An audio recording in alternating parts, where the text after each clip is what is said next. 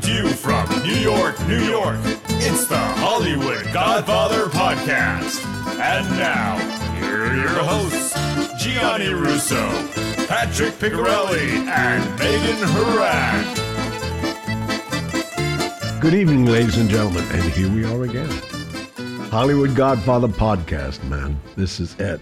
I'm getting so used to this. We may go daily. I mean, this is so much fun. And tonight's an interesting program for me because it brings up a subject that I'm very dear to, The Godfather. And someone asked me a question, and we all had brief conversations about Al Lettieri and his career. And for the audience that doesn't know who Al Lettieri is, Al Lettieri played Sollozzo, probably his most important role in his movie career, but he co-starred with so many people. He did The Getaway when Steve McQueen redid it, and then and then he played with a great actor who I love, Charles Bronson, in Mr. Majestic. He played opposite him, but most people don't know that this guy really was a studied thespian. Stella Adler, you name them, and so with that said, he invited me to a guy that Pat, you would know the name. Pasquale Eboli, his house in New Jersey. So who is he? I happen to know, and I'm going to let you know that. All right. Thank you for asking that, man. Very good. Funny you should ask. Yeah. Funny you should ask. Great question. Great question for all the millennials out there. Oh, yes. Okay. Was this, he invited you there before the movie, before The Godfather, or after? Now, what was funny, Al Lettieri said that my brother-in-law wanted to have some of us over for a dinner. He knew we were all in town. So did you know at the time who his brother-in-law was? I didn't know that Pasquale was his brother-in-law, no. And I didn't know, that's Tommy Ryan's brother, Tommy Eboli's brother, who I've known since the Genovese family. Huh. So, but I found it very, very surprising because we had invited Morgana King. The brother had a house like right outside of Fort Lee, very nice area. And it was a Saturday night, I remember it well. And we went to the house, and Pasquale Eboli, while Al Lettieri was invited, his sister was married to him. So these guys were really his brother-in-law and brother-in-law's family. So with this said, he told me, and I'm saying I ain't going to say nothing, and I didn't know that Tommy was going to be there. So, I mean, Did you know Tommy before this? Oh, my God, yeah, I knew Tommy. I knew Tommy in my teens because, again, Patsy's, and I used to bring money up to Patsy's late at night. We used to call them midnight loans when they had the big games in the back. So I'd go up there all the time. In fact, I ate at Rayo's before anybody even knew what Rayo was, with Rayo. But anyway, we'll get into that. But the invited guest list, fortunately for me, one of my favorite guys was left out, James Caan. But favorite. Yeah, but Pacino was there like a little boy, and we were just in rehearsals. I mean, This guy was so intimidated by everything, or maybe he was just playing the Michael Corleone in his early years. But and then a lady who I really loved for many, many years, and I think I was partially instrumental in getting her the job as Michael Corleone's mother, Morgana King, who was like, in her late 30s, maybe early 40s at the time, but she played Marlon Brando's wife in the movie. And the reason we both all loved her, and I took Al Ruddy to see her, because she said, "Do you have anybody that could speak Sicilian and act like a grandmother?" And I said, "I got the lady, Morgana King, man." He's Morgana King, the jazz singer? I said, "Yeah." And they met each other, and that was it. She nailed it. Wow. And she played it. Even the ad-lib scenes when we were at my wedding, and she came and took my hand. She's holding me while the mother and father and Marlon Brando and his daughter was dancing. It was very reminiscing, But so we were all there having dinner, and then let me interrupt you. Oh, please. Was that her first movie role? I would think so. Yeah. Yeah. Okay. Go ahead. Sorry. No. Great question. And that was her last movie role in The Godfather 2. Do you know why that? Why? Tell me. She's a Sicilian superstitious person. And in Godfather 2, they asked her, she has to get in the coffin, Oh my gosh. and she went nuts. She wouldn't do it? She said, I'm not getting in the coffin, da da da da da. So, I mean, and created a big scene. And She did, though. don't get so sure about that. How did the- I Somebody just like her. exactly. They made up a person and put her in there. really? She wouldn't That get in wasn't it, Morgana King. huh? That wasn't her. You know, I it wasn't her, and I don't know whether it was a mannequin they made it to look like her, Yeah. Man, or you know, what but an exact likeness. they made a big stink out of it. I Wow. know that. You know, and I tell you, that's got to be creepy, though, just laying in a coffin. I used to play jokes on people, and my friends owned Trapani's funeral home, and one of my closest friends was a guy that owned South Brooklyn Casket Company. So I used to get coffins all the time, and John Gatz used to have the use of all his father's limousines. So one time I went to a surprise party at Ian Schrager's, and they were giving like $500 best costume. So I got 4 or 5 pallbearers.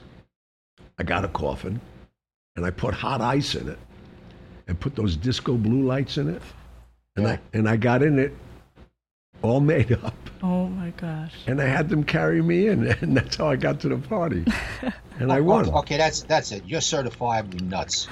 No, but Have we not learned that by now? I won $500. No, now he's certified. This is certified. This is certified. Okay. Oh my Before we gosh. just discussed it. Now we know. Sure. Did you win the 500? That's the important thing. Oh shit, probably that night. But I didn't need the money. It was just the idea of that winning, you know, at Yeah. Studio 50. yeah. How do you feel inside of a closed coffin? I mean, it didn't bother It you. didn't bother me at all. He no. probably loved it. Well, I hid out so much. I was more afraid of, which was during that time also. I got shot one night in Corona, Brooklyn. We used to go to all those dances, Regina Padres, St. Fortunatos, all these. I loved to dance. And once I got my mobility, I was like, I used to go to the Statler Hilton and see Macheco and LaPlace Sextet and Tito Puente. So I was a great dancer. And most guys, especially Brooklyn guys, oh no, we don't dance. So all these, go to dancing, there's 50 girls dancing with each other. So my crew was, we were all dancers and having fun and all carrying guns. And we were leaving with our wonderful cars, and some of the neighborhood kids thought they were going to have their way with us. I got shot. I got shot running because the whole police were coming. There was gunfights all over the place. I don't even know what the body count was, and nothing deadly because we were using those stupid 22s and stupid guns like that. But fortunately and unfortunately, I got shot in the leg and in the butt. And I went down a storm sewer because they were looking for me. Right. And there was a grates, the storm sewers on the corners, so you can go down them. It was very easy. And there's a ladder right there, it's a steel ladder. And I'm holding on to this ladder, and I didn't realize how much blood I was dripping. Oh. And I started hearing all these rats started collecting at the foot of the ladder. Oh. And that was scary. Coffin I could do anytime. Oh my gosh. Holding on to that ladder for 40 minutes was tough. That's really scary. But we're going way off on Yes. from the Everly Way Brothers. off topic. We went from New Jersey to Brooklyn without even a beat. But we had this wonderful dinner, and then Tommy Eberly came in. And Tommy was, the powerhouse of that family. And we all talked, and then Tommy hugged and kissed me. And Lettieri and Pacino, even Morgana King saying, like, because he had a bigger reputation, that Pat, than Pasquale. Yeah, did. he was a jukebox guy. Yeah. I mean, he owned a lot of slots. He was a gambler. Yeah, primarily, major right? guy. Yeah. But he was a major underboss in the Genovese family also at that time. I was working the night he was killed in Brooklyn. Oh, you kidding? Yeah, I was in the 7-7 precinct working at a TPF. I wasn't there on the scene, but I heard it on the radio. Man down, shots fired. They got him on the street. in front of his girlfriend's house. Gambino Yeah. did it.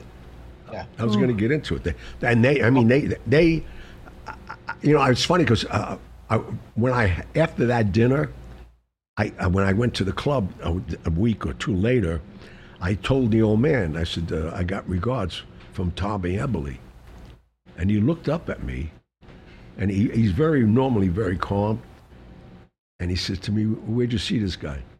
I said, I was at his brother's house. We're having dinner with the cast of The Godfather and all that. And he looked at me, took a beat. He said, don't get too close to him.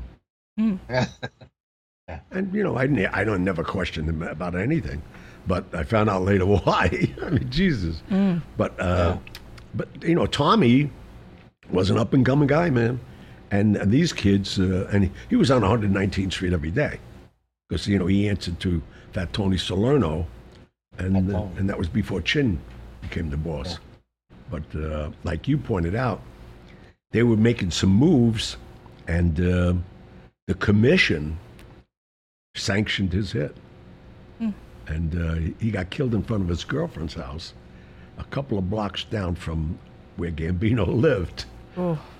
And that in itself, sparked a lot of things. And the unfortunate thing about that, about a day or two later, Pasquale disappeared, and they never found him, still, to this day. Really? Oh, yeah, no, and there was all kinds of rumors about what went on, but I know nothing about it. But, it was unfortunate. But, and here we are. Well, how's he to work with, Al? Lethierry? Oh, such a professional. And then out of everybody in that movie, and everybody did a great job, but from a fan's point of view, without knowing what I know about the movie now, right. He was the quintessential gangster. Oh yeah. Oh no. He was, and great. He wanted to be. He knew it. He knew it. Yeah. Pat, if that's my mother, tell her I'm not home. All right. He never stops working. I'm telling you, man. People calling me. I don't even know who they are. Anyway, go ahead. Sorry. No, please. You're important. You notice. That's what I tell everybody. No, I mean, Megan and I, we never get a call. My phone never rings. I'm going to have somebody call me. I'll call you. Okay, please. Beautiful. But anyway, it's, when the day he was killed, it was reported that he was doing $50 million a year. Oh my gosh, that's insane. $50 million. Tommy Ryan. Yep. That's nuts. And so that was another problem, I think, that was rubbing Gambino because we think, or not me, or they thought that he was starting to get into the drug business. That was totally a no-no at that point. And plus, there came down to be that Gambino wanted a friend of his to take a place of the underboss of that family because they were making moves, and we found out later on all the other moves they made. Even when Costello stepped down, when Vito came out and he wanted his family back, he would wrap it in a ribbon and give it back to him. Because that's when they were really getting to where they wanted to be in the syndicate in the world and making a lot more money than all these guys were. But it's, it's crazy time. Crazy time. Yeah. But I was happy when we first got the call sheet from Paramount, because I actually moved from here to 59th Street to live. That was a hell of a move, huh? Well, the only reason I did it, because as you could tell, I still have a LA phone number, and at the time I had a house in Vegas, and so they had a room for me at the Park Lane Hotel, where everybody was staying other than Brando. Brando was staying at the Elysee Hotel, which I used to drop him off there all the time on 54th Street, where the Monkey Bar is, and still there, which I love. But why I'm saying that, I wanted to be where all the action was. I'm 26 years old. I'm an egomaniac. All the press is waiting outside every day. And so I said, I want to be there. But the only thing is that when I got the call sheet, they said, we're going to go to 119th Street to Patsy's restaurant. I actually thought it was a joke at first. I said, I think somebody's playing a game with me. Yeah, right. Because I knew everybody up there. And again, I to describe this cast, because I only met them momentarily. Like Sterling Hayden had combat boots on, unkept. I mean, even Diane Keaton. Yeah, I remember They you were saying all that. like disheveled people. And I'm downstairs. It was like a 8 o'clock pickup. So I told the PA, I said, I don't need a car. He said, well, how are you going to get up there? I said, well, you see that Bentley over there with the Chinese chick? That's my car. Oh my gosh. I got them so crazy early on. It was nuts. I actually... Who chose Patsy's for the table read? Francis Ford Coppola. He knew about the room in the back. They were scouting different locations anyway. And that was one of the locations they were looking for. And they had a big room in the back where they had Ziganet games and a full casino after 12 o'clock at night in that room. But I knew it well. And as soon as you went into Patsy's, it was the big bar and all that. So I deliberately took my time to get up there because I wanted everybody to be there. Because I knew everybody was going to be there, and nobody even know who these guys are. So I get out of the car, and everybody's hugging and kissing me. In fact, Tony Salerno sitting outside chopping on a cigar. I didn't want him to kiss me. He always smelled like an ashtray, like my grandfather. But anyway, so now they were all saying, like, who is this guy? How come everybody knows him? And nobody knew me in the business, Right. just the mob guys. And I had this wonderful Chinese chick that Brando fell in love with immediately. I finally gave her to him months later, but not like slavery. She wanted to go. I never. I was about to say that wording was a little, Yeah, a well, little I iffy. know. No, I mean, no. I know, I'm just messing But with you. but she. I think she's still living in Tahiti. I don't know. She may have had one of his 9 kids too. I don't know that. But So weren't you a little bit intimidated? I mean, you never acted a day in your life. You walk into this room, around this table are professionals. I mean, didn't you feel the least bit intimidated? Brando sitting there, Sterling Hayden, Al Pacino, nobody knew. But, how'd you feel? that didn't bother me at all. I like those kind of challenges to me. I've been an actor all my life. But not then. I'm talking about in my real life. Yeah, acting in acting, everyday life. Acting. Yeah. No. But you know what? I felt I knew the part. I had a girl read me the book, and I had somebody, teaching and reading the script with me, and I didn't see a problem with it. And most of my lines were all physical, so I knew I could do that. I mean, the hardest part was beating up my pregnant wife, because I was a young kid. I had these memories of my father beating up my mother all the time, just so he had an excuse to go out. So, I mean, that was the only difficult part. And then again, that was the day that, the rehearsal was called. We're all up there, and I meet Marlon Brando, like you just said. Yeah. And on the call sheet, it said, do not approach Mr. Brando. Do not have eye contact. Bold letters on the bottom. It's okay. I don't know. Don't bother me. The guy, we had our first break, and he came over to me. And I wonder who the hell you were. Well, I knew that. Why but are you here? No, but he said to me, and I mean, we put it in the book. I think it's worth repeating, though. It's a classic story. Yeah. And he came over to me and he said, you're a big TV actor. I said, no. He said, you got a big movie coming out. I said, no. He said, well, you're not on Broadway. I know everything on Broadway. I said, you're right again. Because I was just trying to be nice to the guy. Right. And then he said to me, who did you study with? I said, study what? What are you talking about? So he calls Francis Ford Coppola over.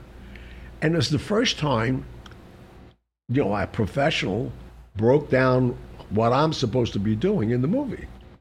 He said, this guy marries my daughter. He undermines my family. He beats my daughter up to get my oldest son lured to the house and to the street and gets killed. And this way, they draw in my younger son, Michael, who I never wanted in this business. He said, Francis, you better think about this. This is not going to work. You better consider somebody else. And my blood was boiling because even in the neighborhood, I already had parties. And I was telling everybody, I'm in the movie. and they were all saying, get out of here. How are you going to be in this movie? Johnny, you've done some crazy things. You're not in that movie. I said, I am. I got a major part. So I'm saying to myself, Imagine if this guy does get me fired. I can go back in the neighborhood. You can never show I'm your a face liar. again. Of course. An Italian that can't go back to the neighborhood, you might as well shoot yourself. Oh yeah, tell me that about it, doesn't especially sound my good. neighborhood. Exactly. So Or somebody shoot you. yeah, no kidding. But and there was a lot of guys that wanted to by then too. But the thing is, I saw this opportunity. I said, "Whoa, wait a minute." So I don't know the protocol on a set, even in a rehearsal. I can't even talk to the director unless he talks to me. So I told him, I said, Francis, meaning Francis Ford Coppola, Of course. go over there a minute. And he left. The whole room went quiet. Like, who is this guy? He just told the director to leave because they knew everything about that. You can't do this, you can't do that. And then the next sacrilege, I put my arm around Brando. And I walk. You can't touch Brando. You can't even talk to him, not alone touch him. I touch him. And I walk him out where the Zigonet game is in the back room because I didn't want to embarrass the guy. And I figured if I don't straighten this out now, this guy's going to get me fired. So I walked back to the room, out of earshot, in a whispery voice, right to his face. I held his face right up to me. I said, let me just tell you something, Mr. Brando. All due respect to who you are, you get me fired from this and embarrass me, I will suck on your heart. You'll bleed out here today. You understand me? Oh. He looked back. I don't know if he was going to scream for a cop or what. He looked back. He said, that was brilliant. You could do this part. He thought I was acting, this maniac. And from That's that day always a on, great story. in fact, he left with me that day. I thought he liked me. That's how I realized he liked the Chinese chauffeur. Oh my gosh. He used to ride with me every day to Staten Island. Everybody got mad at me. I mean, forget him. That's how the mooning started. In the movie, we had all these moonings going on. Yeah. So, I mean, if anybody knows New York and Park Avenue, as you go down Park Avenue, you keep hitting red lights and, you know, it's like a piggyback down all the way. So I'd leave the Park Lane, go pick him up on 54th Street. Well, sure enough, a couple of red lights. There's James Caan and Robert Duvall in the back of a station wagon, and I got Courvoisier for him. I knew he liked Courvoisier coffee. My girl got everything from him. We're sitting at the little tables that pull out of the back of the seat, and we're there. We went about 2 or 3 red lights, and as soon as we get to the next red light, Jimmy Caan had his ass hanging out the window. Oh my gosh. Which to me, I'm saying to myself, this is what they do in Hollywood. Yeah. He's lucky I didn't shoot him in the ass. Oh. I wanted it as a joke, but I figured Yikes. that's the first week of the shooting. Maybe that might not go well. But anyway, that's how the mooning started. Then they created a contest of whoever can moon the most people at the same time wins. And Brando did it during my I wedding. can't believe it was Brando who did it. Yeah, man, I'm thinking of these poor kids looking at that old. What the hell is that about? But anyway. You're talking, that's the true definition of PTSD. Yeah, I mean, that these is. kids got to be suffering through adulthood. They're still suffering to this day. They have dreams about a fat guy's wrinkly old ass. My God, Tell me about it. that's child endangerment. That's But you know what's even funnier though? Imagine every time they heard this guy's name, what they would think. They They'd be saw like, I've that seen vision. his bare butt. That vision, forget about it. Yeah, the Unbelievable. cold sweat. But, you know, it's so funny because as most of my life, here, you know, I've been so lucky with so many different things, even to get into this movie, you know, and the rehearsals at Patsy's. And it was just, I broke down all the barriers for me, I think. And, you know, everybody talks about this Rayo's restaurant, which is on 114th Street. Anything. Yeah. And you can't get in it. You know, they have no phone number. They're not open on the weekends. They work Monday to Friday. And Rayo, the old man Rayo, I mean, this was his club. Same 10 tables. And Frankie Pellegrino, who gets the credit for making it what it was, and he deserves it, it was way after his Aunt Anna was a cook in there and a very knock-around guy. I traveled all over the world with him after. In Rome, he was always in Rome at the Hassler Hotel. Angelo the Jet. And they would cook there. And Rayo would sit at the bar. And anytime I was up there, he'd say, because I'd bring messages up for Costello, and he'd say, you want some pasta? And the pasta was unbelievable. Now I go there, it's unedible. Oh my gosh. You know what? And Really? I can't believe the reputation. They get $50 for a meatball.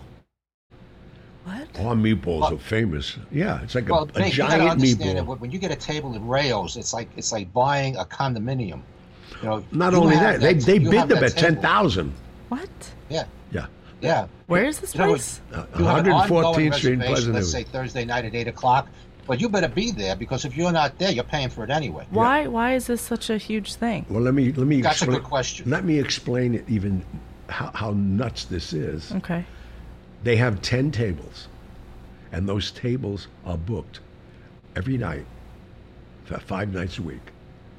And there's people who keep those tables because they use them as leverage. I mean, I'm talking about stockbrokers. This kid, Pellegrino did it, man. Regis Philbin and Kathy Lee started it. They went up there one night, and he ran it like an old school, and they never changed anything. The Christmas lights went up, I think, in 1911, and they were still up. Never took them down. All Oh inside. my I mean, gosh. crazy. And it was Yeah, I thought that was snow on the lights. It was yeah, dust. no dust. Oh, it's crazy. But this is how crazy the world is. I mean, but this was what was going on. In fact, when that place burnt down, they rebuilt it. Somebody burnt it down. They had a problem after the old man died. Really? Yeah, well, Frankie Pellegrino had the problem, and he shunned somebody one night that wouldn't give him a table. Oh. So they burned down the building. But They used to call him Frankie No because anytime you called up for reservations, Yep. you'd say no. Really? Yep. I mean, he turned down Hillary Clinton famously one night. Oh yeah. She said, and she didn't call personally. One of her aides, quote, people yeah. called, and he said, "You know who I'm calling? I'm calling for Hillary Clinton." He said, "She's like everybody else. She wants a reservation. It's like she has to wait 3 years like everybody else." No. Wow. Literally. Why is it in such high demand? I don't Well, get it. he created that by turning people down. Okay, so It then was it becomes. it was a mystique. You know, it was such a small Okay. place, and what you would get gangsters, actors, politicians, Mm. and you see the same people every week. Every week. Every week, same exact faces. Wow, that's crazy. I used to go to a lot. A friend of mine had a table up there. Oh, that's Bo Dean. cool. You know Bo. Oh yeah, Bo. Yeah. Yeah, Bo still has yeah. a table every Thursday. He has Yeah, the Thursday table nights, at 8 o'clock. Yeah. 8 o'clock. He's got the only 8 top in the whole place. All the tables are small. Oh. The biggest. No, but Bo's had that So table interesting. forever. But Bo did a lot of good with it, and because he would sell it to. You go to auctions like big charity dinners, and they say, okay, now we're going to raffle off a Rayo's table. Oh, wow. It would go 10, 15, 20,000. That's insane. And you still had to buy the food.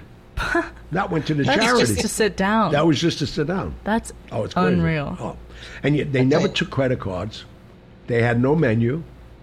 And the guy Joe, who's still there, when he sits down with you, he evaluates and he says, okay, anybody have any allergies? Anybody this or that? And then he'll tell you, what do you want to start with? You want to do a little calamari salad? You want to do this? Some meatballs? And that costs you $500. No. That's insane. Did you know Joe, the bartender there?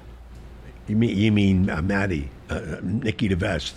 No, there was a guy named Joe. He only worked a couple nights a week. He was a friend of mine that got the job. That's how I started going up there. Oh. I don't know how long he was there. I mean, he vanished after a while. That's when I met Bo, and we became partners in the PI business. And I was going up there every Thursday practically. Oh, were you partners with him? We were partners. We opened up our first office in Queens. Yeah, '86. Oh, that's wild. I didn't know that. Yeah. And I trained him as a young cop. Oh. Bo, believe it or not, you knew Bo after he discovered women, booze, and food. I knew him when he got out of the academy. He was a world-class bodybuilder. Oh, wow. Let me tell you something. He was hard to believe, Gianni, because you know what he turned out to be. I mean, I know Bo when he was in uniform. yeah, me too. Yeah. No, I'm talking about in a cop's uniform, not a detective. Yeah. And one night, I'm there with Louis Dome.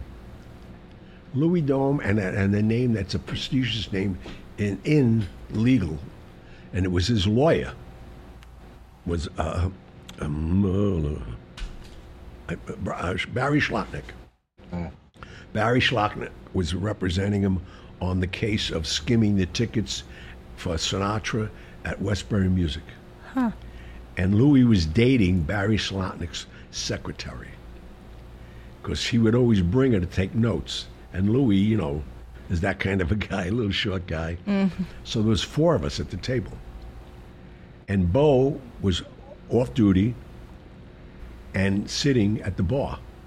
And you know, Bo has the filthiest mouth in the world. Yeah. F this, F that. Don't care about nobody. Not around us. So Louis says to me, tell Bo to calm down a little. So I go over there and I said, Bo, Louis is getting pretty mad. You curse a lot. Oh, I'm sorry. You know, from a distance, it's, I'm sorry. 10 minutes go by, he started again. A couple of cocktails in him, I assume. Oh, yeah. Yeah, he got that way. So then he says, go tell him again. So I go tell him again. So that goes by a couple more times. You should call him over here. And Louis Dome, this guy you don't fool around with. He's a little statured man, but I'll tell you right now. He called him over and he said, Bo, didn't you hear Gianni? I'm here with my lady friend, my lawyer, and there's other women in the place. This ain't a saloon for you to hang out. This is a neighborhood joint with F this and F that. Yeah. He says, now, I gave you 3 chances, Bo. I hope your affair's in order. He said, what do you mean? Just what I said. Because I'm going to kill you by the end of the night. Bo, on my hands and, on my kids, he got on his hands and knees. Oh, man, I don't want to hear this. And he was, no, listen to this. I know. He was kissing Louis' shoes. Oh, Please, my gosh. Louis. Please, Louis, no, don't do this. I didn't mean it. I'm sorry, I won't. And he got up and he apologized. He don't look at her. He was apologizing to the girl. Oh, my gosh. He says, get out of here. That's degrading, man. Yeah. But that's what they did, you know that. Those guys, That's man, crazy. when they had that power. I tell you, that place, that was it's the safest place in the entire city to park your car. Oh, yeah. You could leave your car out in the street, double parked, with the keys in it, engine running. Nobody'd go near it. Really? No, yeah. Oh, nobody. In fact, you would come out, your car would be washed. Wash, clean. No, the kids did in the neighborhood. Really? It's That's neighborhood. crazy. They kept an eye on it. Nobody got tickets. No, and, you know, that was that was a crazy time. But I mean, we got off the subject of the Eberly brothers. I'm making them singers. The Eberly brothers. Where'd that come from? Anyway, but Pasquale and Tommy Ryan, unfortunately, as you pointed out, the hit was from a close friend of mine, only to find out later on, you know. And I always remember that day when he said, don't get too close to them. Yeah. And now I know. How did Alateri die? He just like faded away. I never saw him again. No, Alateri was a house guest of mine in Rome when I used to have Johnny Agnelli's apartment on the Park of the Principe in the Villa Borghese. And he was drinking like a madman. Mm-hmm. And the autopsy, and I think they did him a favor. They said he died of a heart attack. He died early. How old? I don't know. About. I think he. How about I tell you what day he died? Okay, because I'm not nuts. Okay, he died October 18th, 1975. Oh. 3 years after The Godfather came out. That's why you didn't see him anymore. Okay. His last film. So in was other words, I can 74. stop looking for him now. Oh yeah. You're not going to see. You're not going to see many current films. All right, thank you. No. All right. So I think our young companion here is telling us we already talked for 35 minutes. Yeah, it's time to wrap it up for tonight. Well, I hope we're keeping you interested. And again, anything you want to hear, just please email us, text us, call us. We made it so easy for you. We want your cards and letters. And don't shut off the iPhone or whatever, cloud, whatever you're listening on, because we're going to the mailbox. Yes. 15 minutes in the mailbox answering your questions, and we'll see you next Wednesday, hopefully, or hear you, or you see us, or hear us, or whatever means. However this works. However this works. That was all one sentence. Notice that, Megan? Yeah. The entire thing. That was great. Everyone's really going to love that. I knew we ran out of time. All right. Hey, good night, folks. Good night, everybody. All right. Love you all. Good night, guys. Good. Thank you for tuning in to the Hollywood Godfather podcast. My name is Megan Horan. You can contact Gianni Russo, Patrick Picciarelli, or myself with your questions and comments through the contact section of our website, HollywoodGodfatherPodcast.com. You can also call and leave us a message at 646-776-3038. Regarding Gianni's motivational speaking appearances, you can visit his website, GianniRusso.com. You can also visit Amazon.com for a listing of books Patrick Picciarelli has written. Remember to follow us on Instagram at Hollywood Godfather Podcast, as well as leave us a review on iTunes. We'd like to know what you like about what we're doing, what you'd like to hear in the future, and anything else you might suggest to improve our podcast. Most importantly, hit the subscribe button. We'll be back next week with stories of the mob and Hollywood, as well as answers to your emails and voicemails. Good night.